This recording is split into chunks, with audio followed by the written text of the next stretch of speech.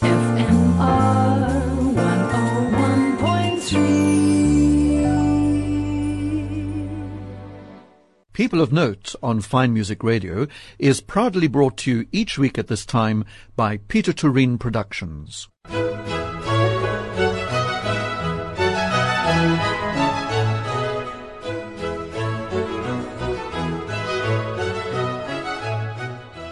This is Rodney Trudgeon welcoming you to this week's edition of People of Note here on Fine Music Radio. Today, we're going to be talking about the Ship Society of South Africa. I don't know if you're a ship enthusiast, especially being in a harbour town, but I am very much so and always have been. My flat at home has pictures and paintings of Union Castle ships and the QE2 and so on.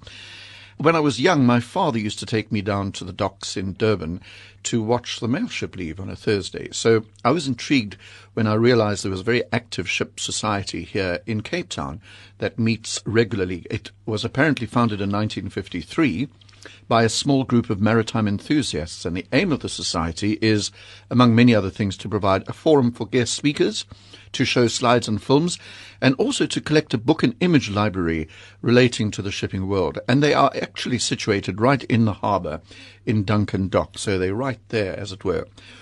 With me in the studio now is the vice chairman of the society, Philip Short, and he also has just released a book called Tavern of the Seas, The Unseen Years, 1935 to 1955, a really magnificent, glossy book of black and white pictures, a history of Cape Town.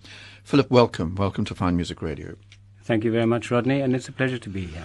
Well, listen, I would like to know, it says here it was founded in 1953, but how long have you been involved? Because you seem to be quite a key figure in the organization. I'm currently the vice chairman and have been the chairman on two previous occasions. We sort of do it on a rotational sort of team basis, and it's an exercise in those who are willing. But I've been involved since 1992, so 28 years, and I enjoy it immensely. It's just a bit of a weekend outlet, and like you, I was brought up with the culture of those liners as being a method of travel. It was, in fact, how I arrived in this country in 1963. Oh, did you actually come on a ship? Pretoria Castle. Yeah. Which became the S.A. Orania. Which became the S.A. Orania in 1965, I think, Okay, yes. gosh.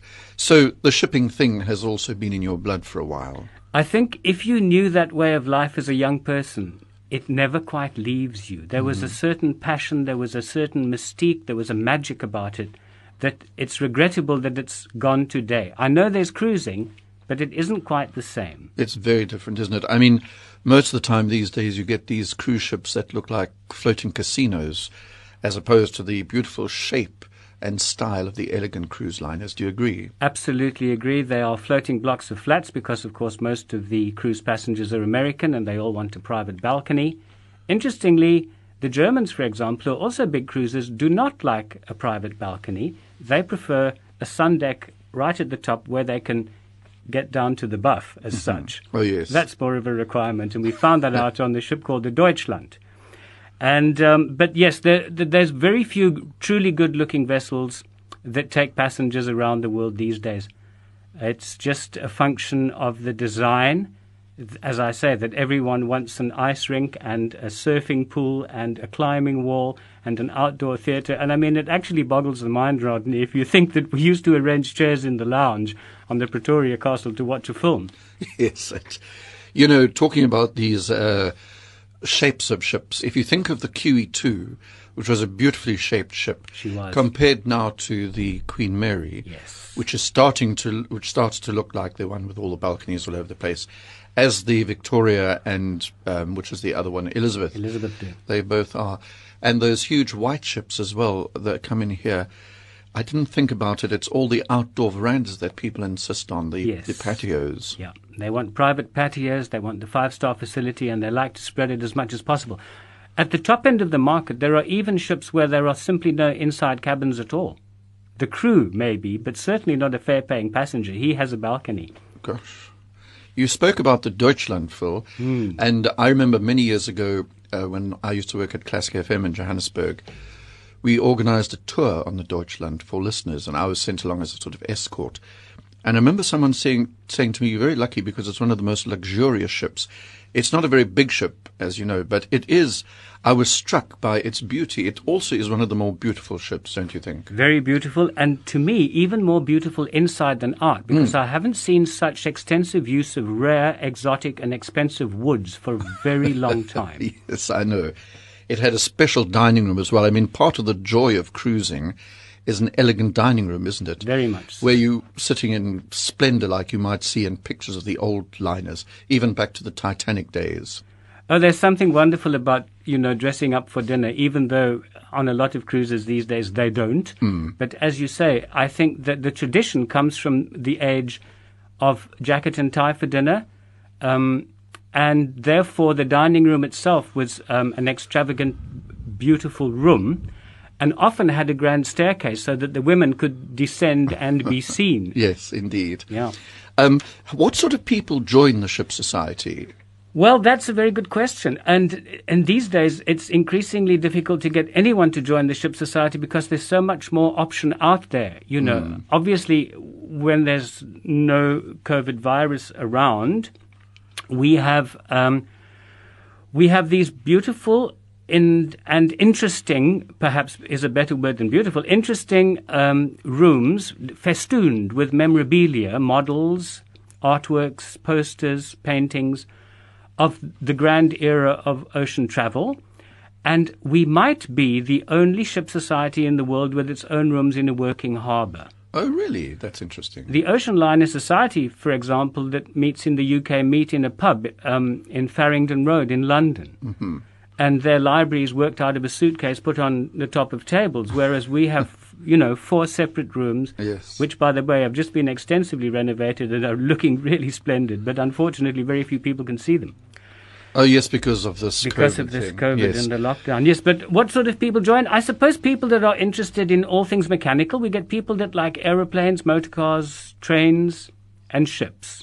There seems to be a group that if you like large man-made moving objects, and that's a small group of enthusiasts, but they are particularly unique in that, and then they would like what the society has to offer. It's also a window, I think, on an earlier age, and we do attract, even today, guest speakers that are currently in the maritime field, salvage operators, and those are very interesting talks that we have.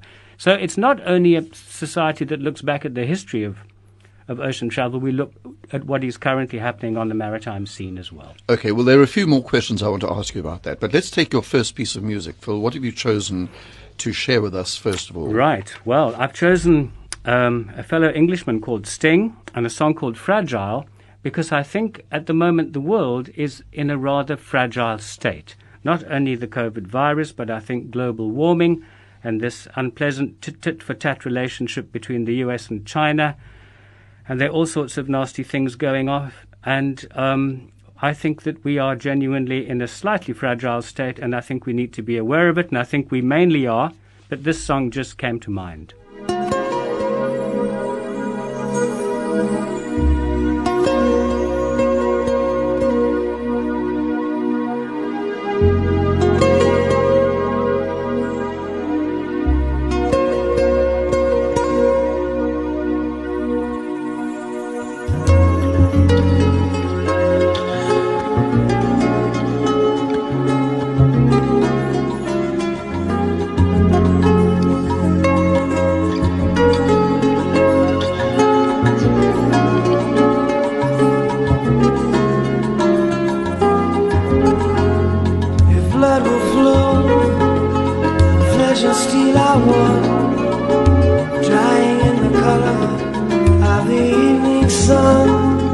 Tomorrow's rain will wash the stains away. Something in our minds will always stay. Perhaps this final act was meant to clinch a lifetime's argument. But nothing comes from violence, and nothing ever could. For all else born beneath an angry star, lest we forget how fragile we are. On and on the rain will fall like tears from a star. like tears from a star. On and on the rain will say how fragile we are, how fragile we are.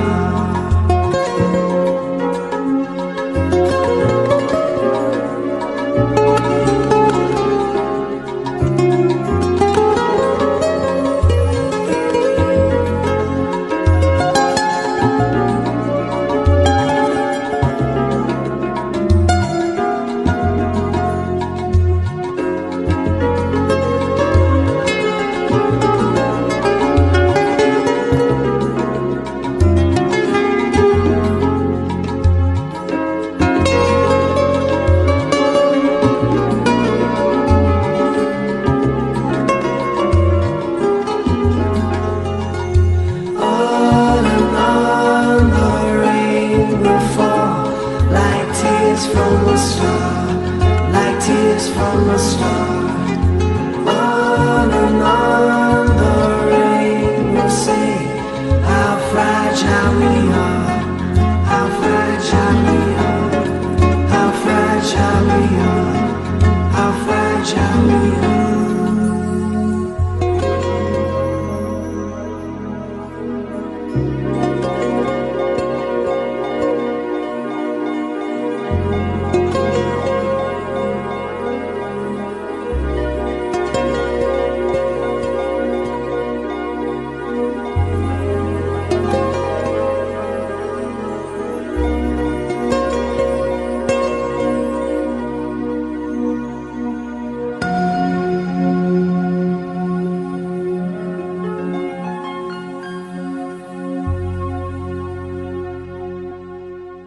One of the really beautiful and thought-provoking songs by Sting called Fragile.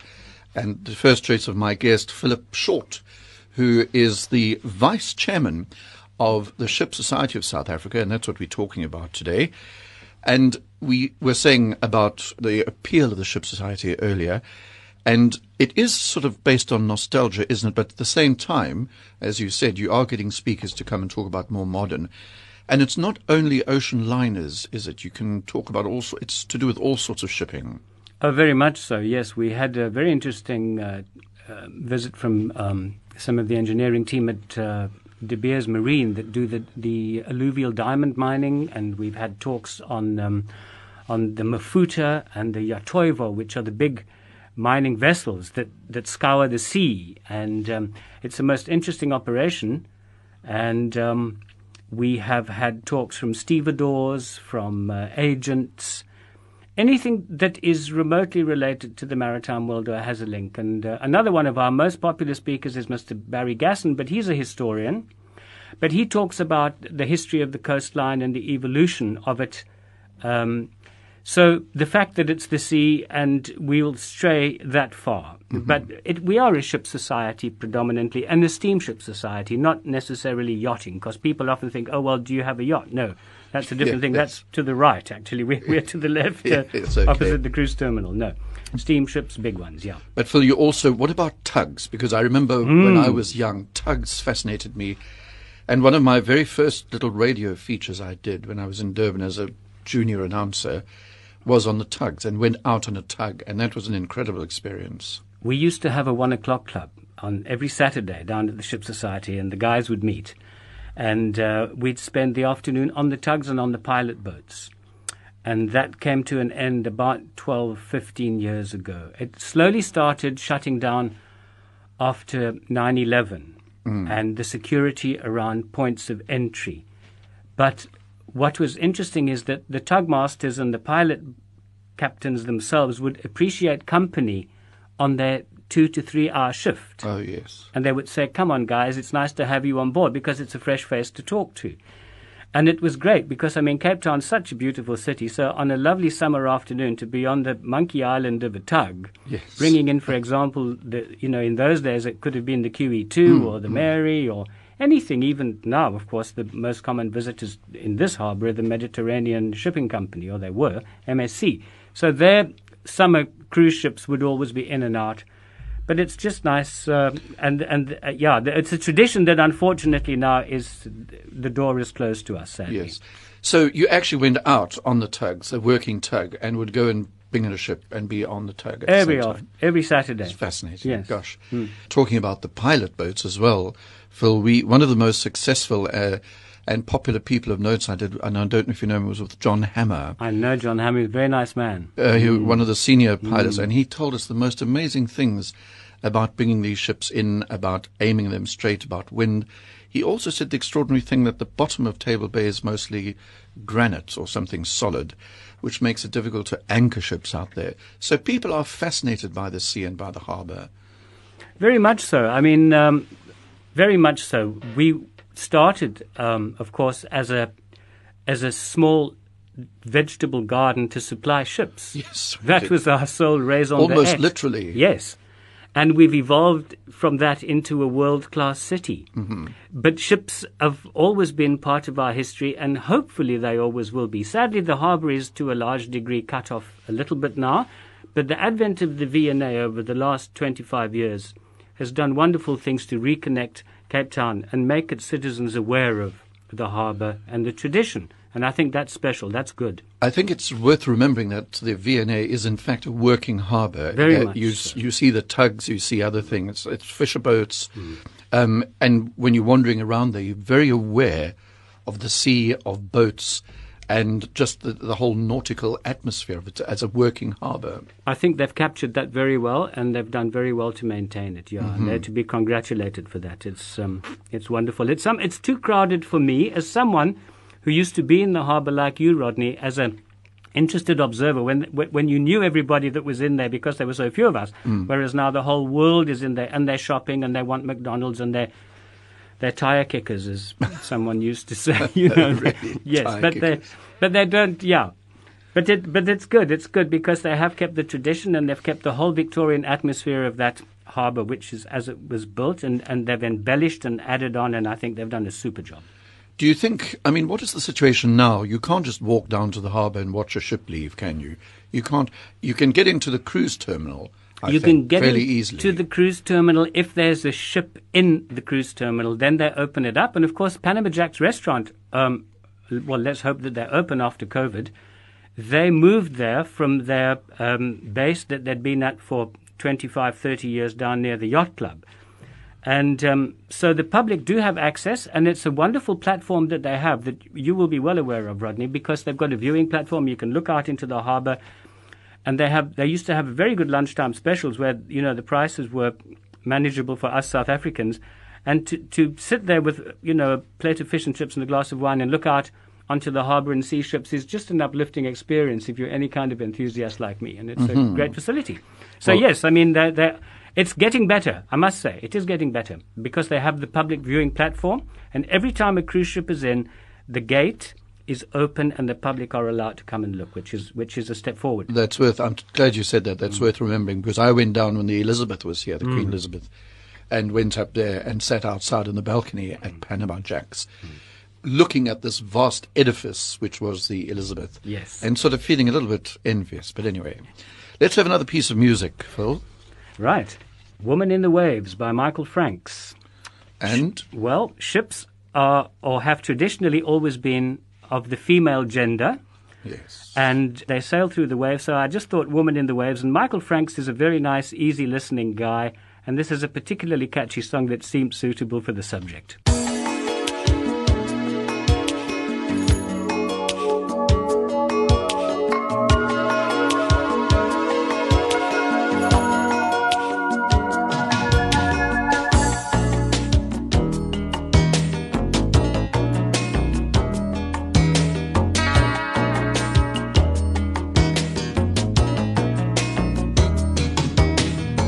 As a boy of 22, I stood before a statue. Was it you? They shake the fruit when they dance. You should try some when you have the chance. Her face had no power to deceive. She wore her beauty shamelessly like Eve. Guavas can be bittersweet, but the mango's always good to eat. Love has complicated my past. I left no stone unturned.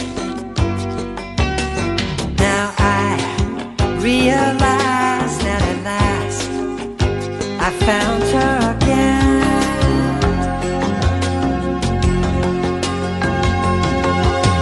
She understands how the blue water behaves.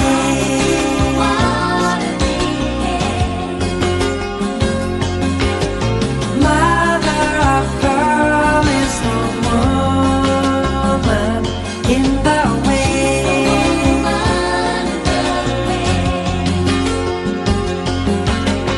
My eyes can travel her beauty far away.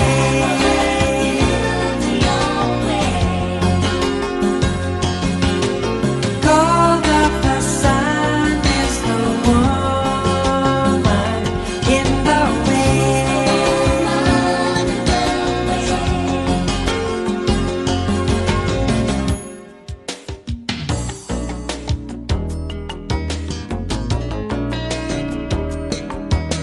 I know that my life has led me here to where the dolphin jumps and the sky's clear. Here we live without locked doors, share and share like what's mine is yours. I see invitation in your smile to celebrate our passions without guile. In the Noa night, Nave is a familiar sight.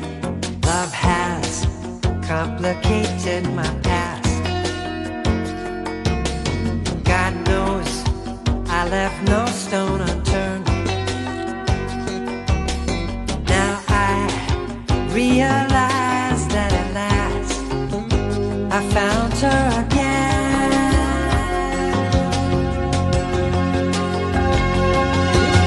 She understands how the blue water behaves.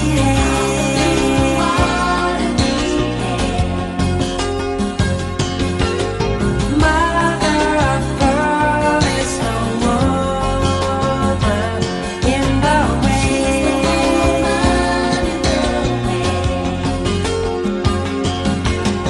My eyes could travel her beauty far away.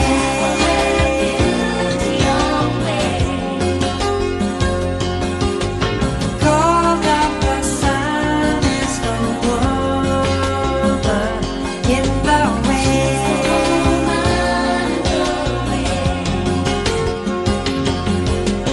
I am aware of her fragrance, even when she disappears. She understands how the blue water behaves.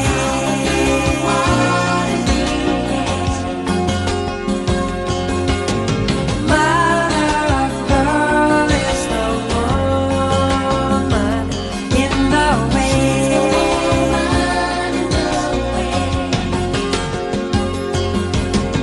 My eyes could travel her beauty far away.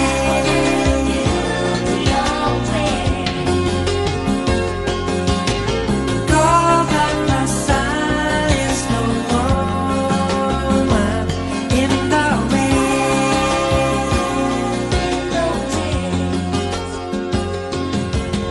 She understands how the blue water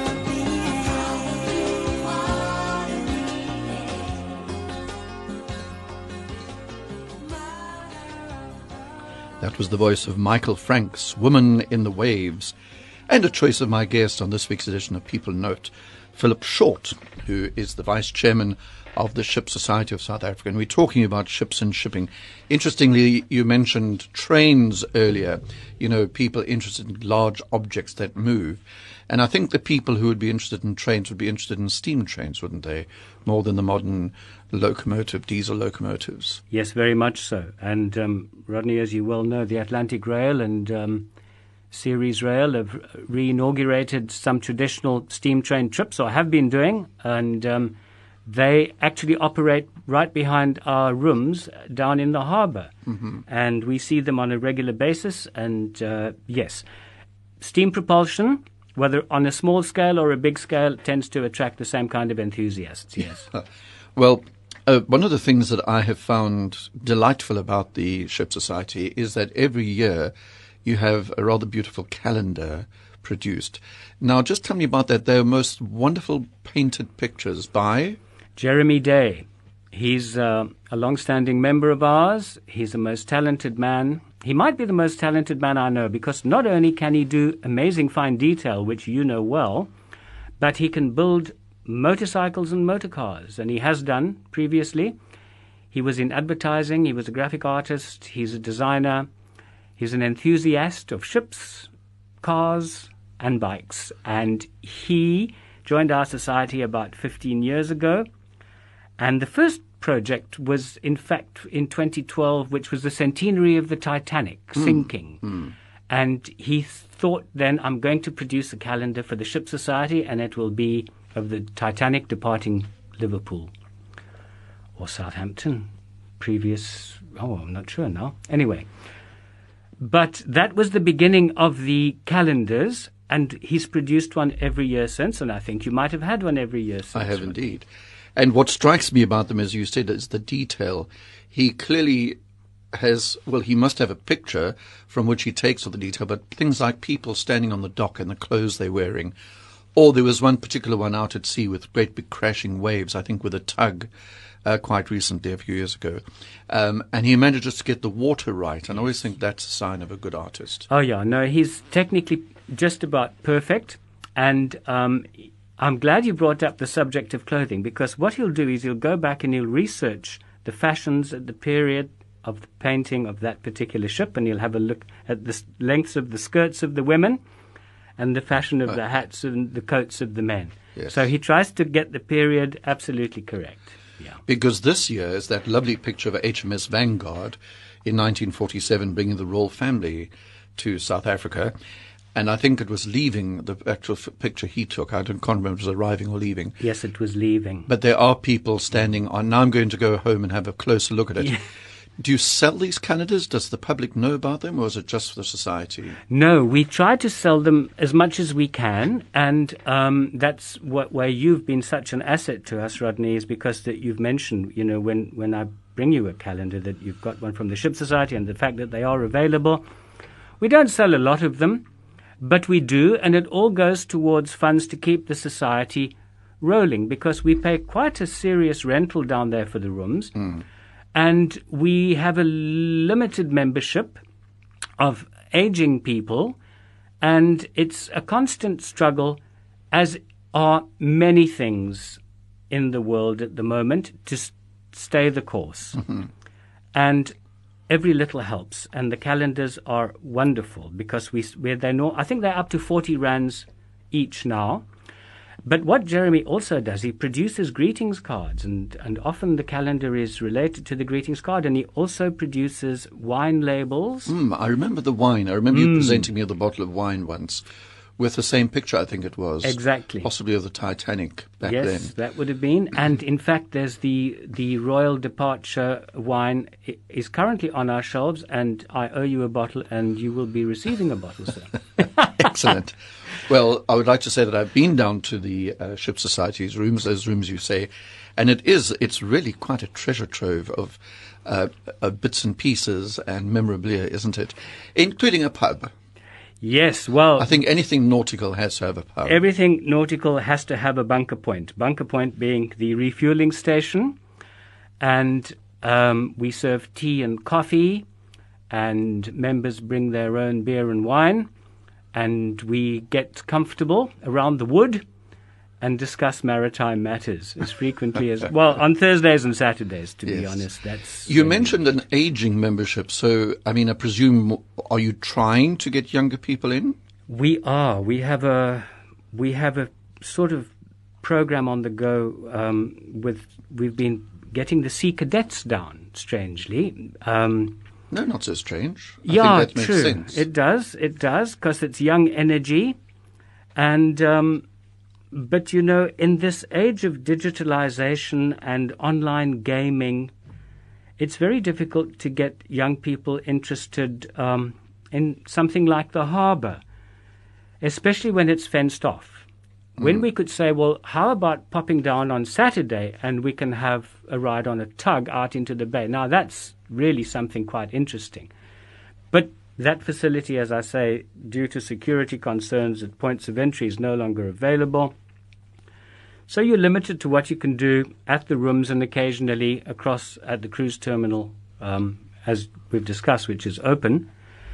But yeah, ideally we'd love a whole batch of new younger members, and we try. We had a very nice young man, Jonathan Goshen. We've got a young cadet officer, Alan Lesser, who's on our committee, who's 27 years old. So they are out there. I just think the maritime world is not what it used to be. The digital age has pushed it onto the back seat. I mean, there are very few sort of German, French, and English officers at sea anymore. They're from the Philippines, Yes, and they're good guys. true, but the yeah. world has changed, you know. Philip, another piece of music. David Bowie, I see, coming up. Yes, Space Oddity. Interesting. I'm a great admirer of Bowie. I think it's a wonderful song, and I also chose it because of the South African man who is on the world stage, Mr. Elon Musk, and his passion, or one of them, is space, with his SpaceX program. And a spaceship is just a ship which goes into the sky. And I thought, well, that would be suitable for this occasion.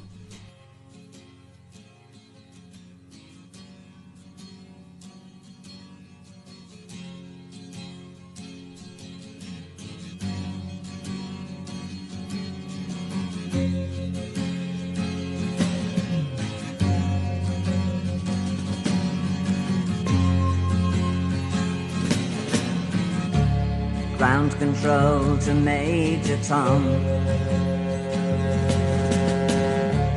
Ground control to Major Tom. Take your protein pills and put your helmet on. 10. Ground control to Major Tom. 8, 7, 6. Commencing countdown, engines on. Check ignition, and may God's love be with you.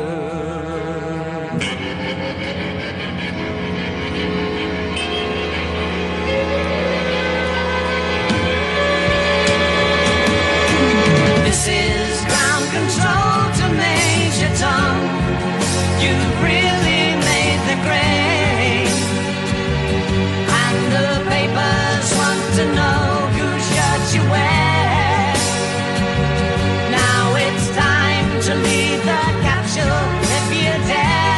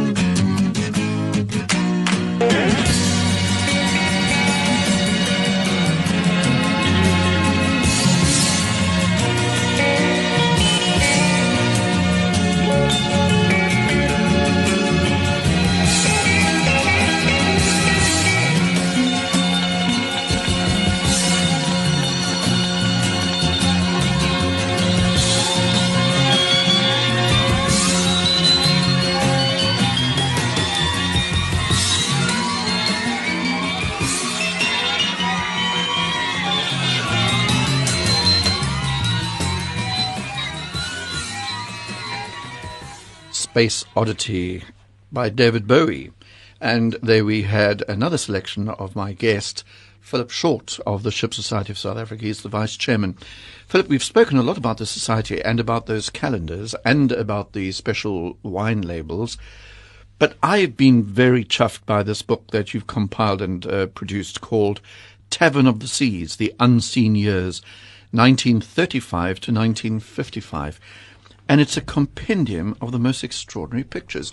How did this all come about? You said they were found lying in a bottom drawer or something, these pictures. Yeah. Rodney, do you know that for over 40 years of my life, and in fact for the last sort of 32, minus this last 12 months, I've run a hairdressing business.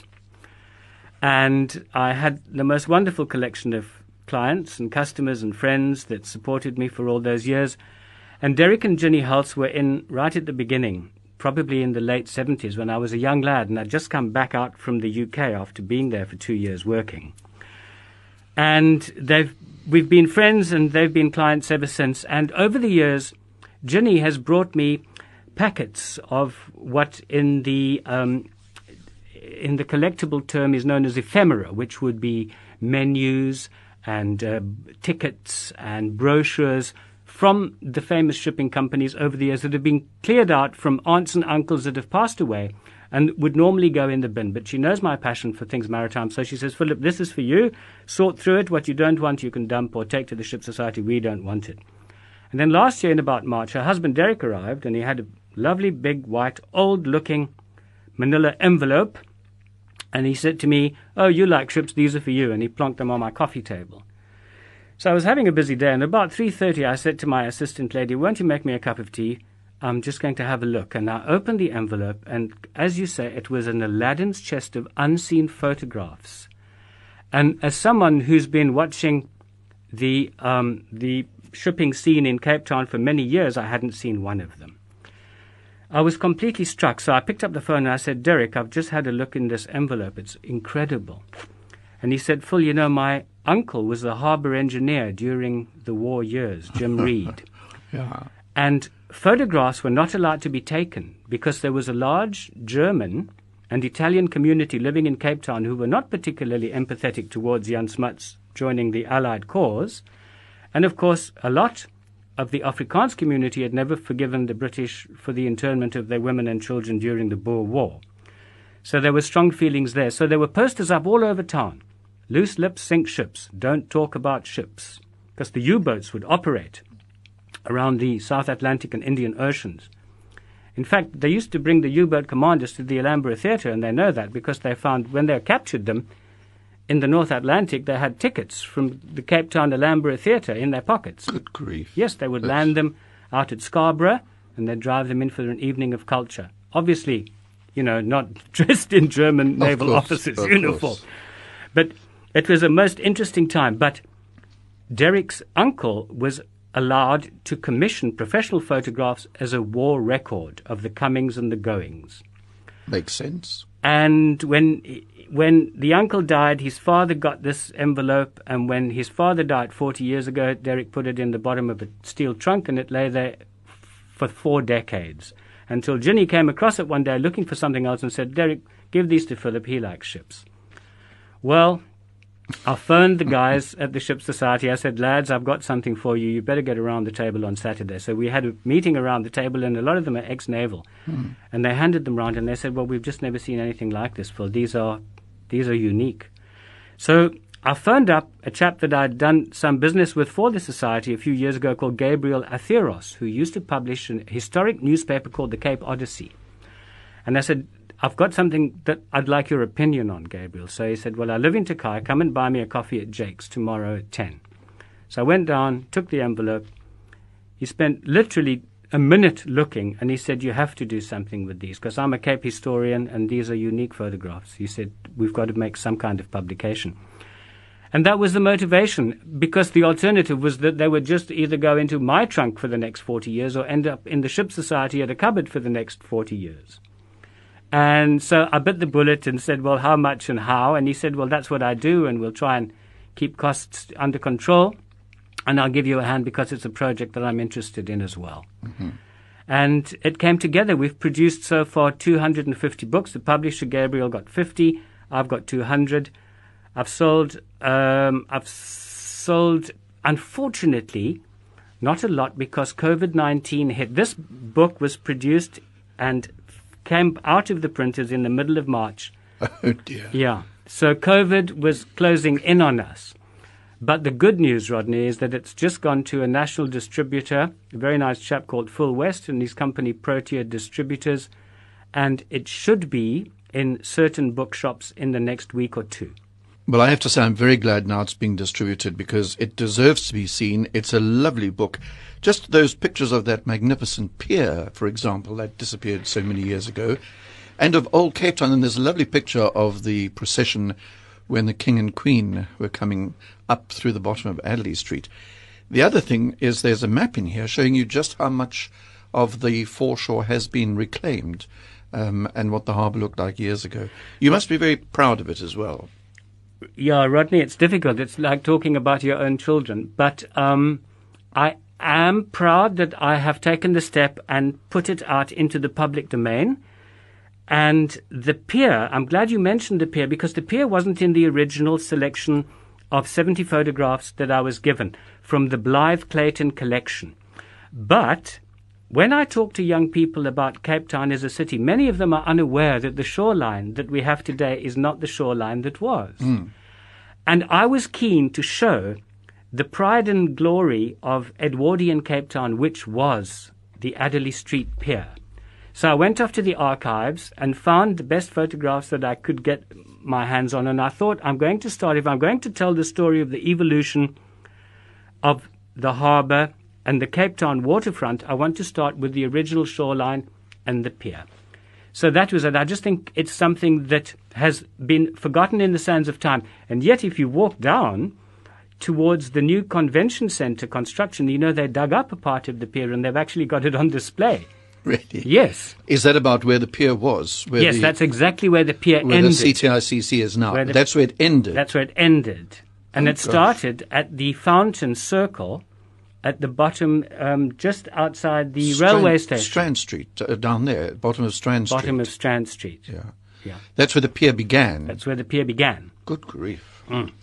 Well, anyway, while we ponder that, let's have another piece of music. Bridge Over Troubled Water. Bridge Over Troubled Water. Once again, we've had so much rain in Cape Town over the last few days. We are struggling with COVID-19, and I just think we need a bridge over troubled water at a time like this, and it's just a lovely song.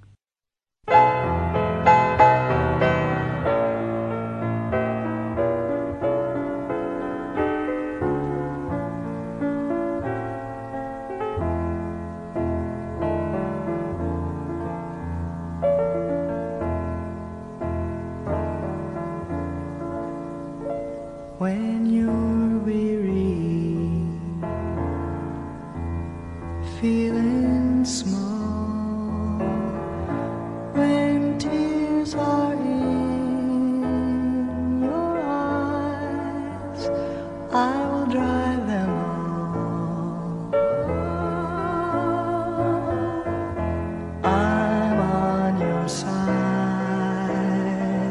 Oh, when times get rough and friends just can't be found, like a bridge over troubled water, I will lay me down. Like a bridge over troubled water, I will lay me down.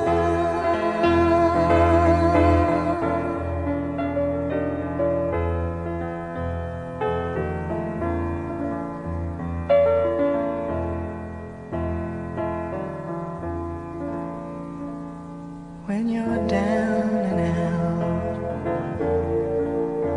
when you're on the street, when evening falls so hard, I will comfort you. I'll take your part.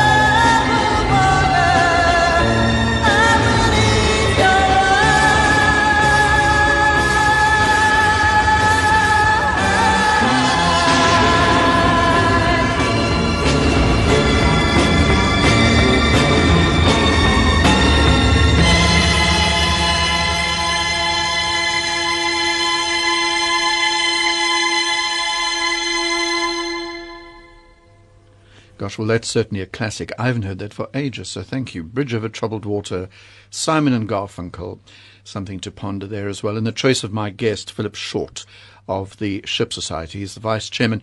You know, we've been talking about various things in that book, and I'll come back to the book in a moment, but one of the things is the RMS St. Helena. And did the Ship Society have anything to do with that? Because that was really an institution, wasn't it, between Cape Town and St. Helena, one of the last mail ships.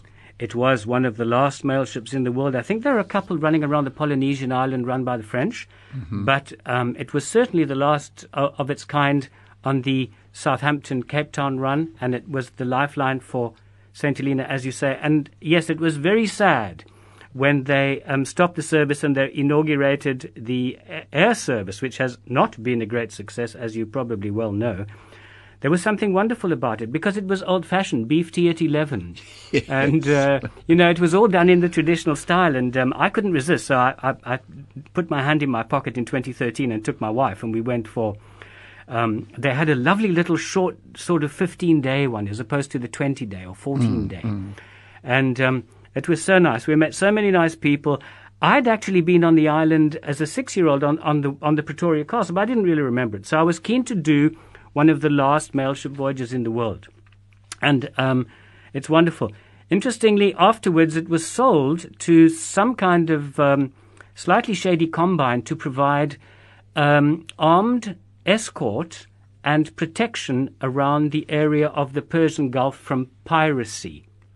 My goodness, what a change from the elegant, rather old world, oldie worldy, indeed, to having sort of hairy-chested, tattooed, machine gun-toting, international men for hire on board, providing armed muscle. But I think she's now been sold and bought again for use as a transport vehicle for E-Grand Prix, which is electric motor racing. She is the sort of floating supply station, and I must read up a little bit more, Rodney, about that, because I'm slightly out of touch, but I've got a feeling that's what she is. Mm-hmm. Oh, but still, it's all very sad. I remember going down to the terminal to see her on her last voyage out. Correct. And it was very sad and very nostalgic. We did 2 FMR cruises to St. Helena with musicians on board, and it was an absolute treat. We're nearing the end of our time, Phil. Time races when you're talking about something you love. And it's been so nice talking about the Ship Society, a bit of nostalgia, and, this book as well. Let me just remind our listeners, it's called Tavern of the Seas, The Unseen Years 1935 to 1955, compiled by Philip Short with Jay Gates. And you'll be able to find it, and you can't miss it because there's a beautiful coloured enlarged postcard, tinted. What would you call it? Yes, a hand-tinted postcard of T.D. Ravenscroft from the late 20s on the cover, showing the Cape Town Pier. Oh, the Cape Town Pier. And the iconic mountain. And it's a lovely browse through the old world of Cape Town Harbour. And also there's some pictures of the city which are quite extraordinary to look at. If you can position where the fort is and the city hall is, you can get your bearings. Phil, thank you. Thank you, and all the best. And I hope this COVID thing is over soon and that people can come and visit you. Thank you very much indeed. Yes, we do too. We're looking forward to getting back up and running, and we have these wonderfully redecorated rooms, and we are urging everyone that is interested in Cape Town at all in the maritime world to just give me a ring and look at our Facebook page, Ship Society Facebook page. All the details are there, and we'd love you to come down and have a look what we have to offer. Okay, Philip, what's your parting shot music-wise? Well, my parting shot music-wise, as we started this interview at 11 o'clock, Rodney, which was when I would normally be looking to have a good coffee, my mum's favourite singer, Frank Sinatra, the coffee song, it just seems so appropriate. Coffee culture is so big in Cape Town, and yet this song was written 50 years ago or 60 years ago, and it just rang a bell with me. Thank you. My guest, Philip Short.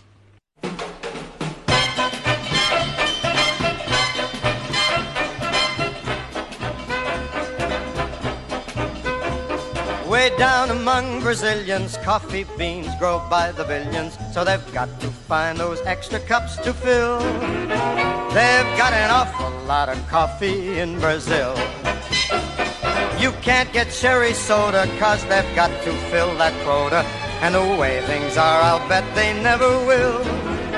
They've got a zillion tons of coffee in Brazil. no tea or tomato juice. You'll see no potato juice, 'cause the planters down in Santa's all say no, no, no. The politician's daughter was accused of drinking water and was fined a great big $50 bill. They've got an awful lot of coffee in Brazil.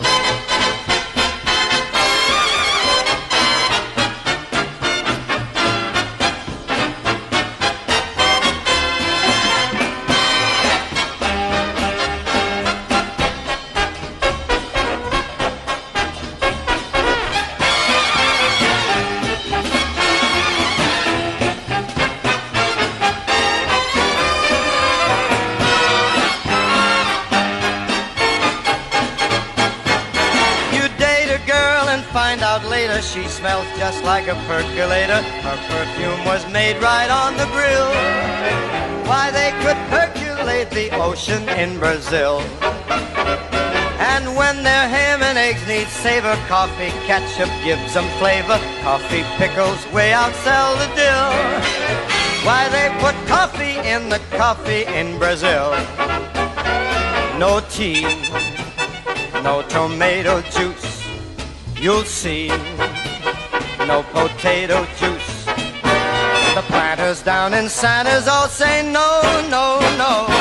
So you'll add to the local color, serving coffee with a crawler. Dunkin' doesn't take a lot of skill. They've got an awful lot of coffee, an awful lot of coffee. Man, they got a gang of coffee in Brazil.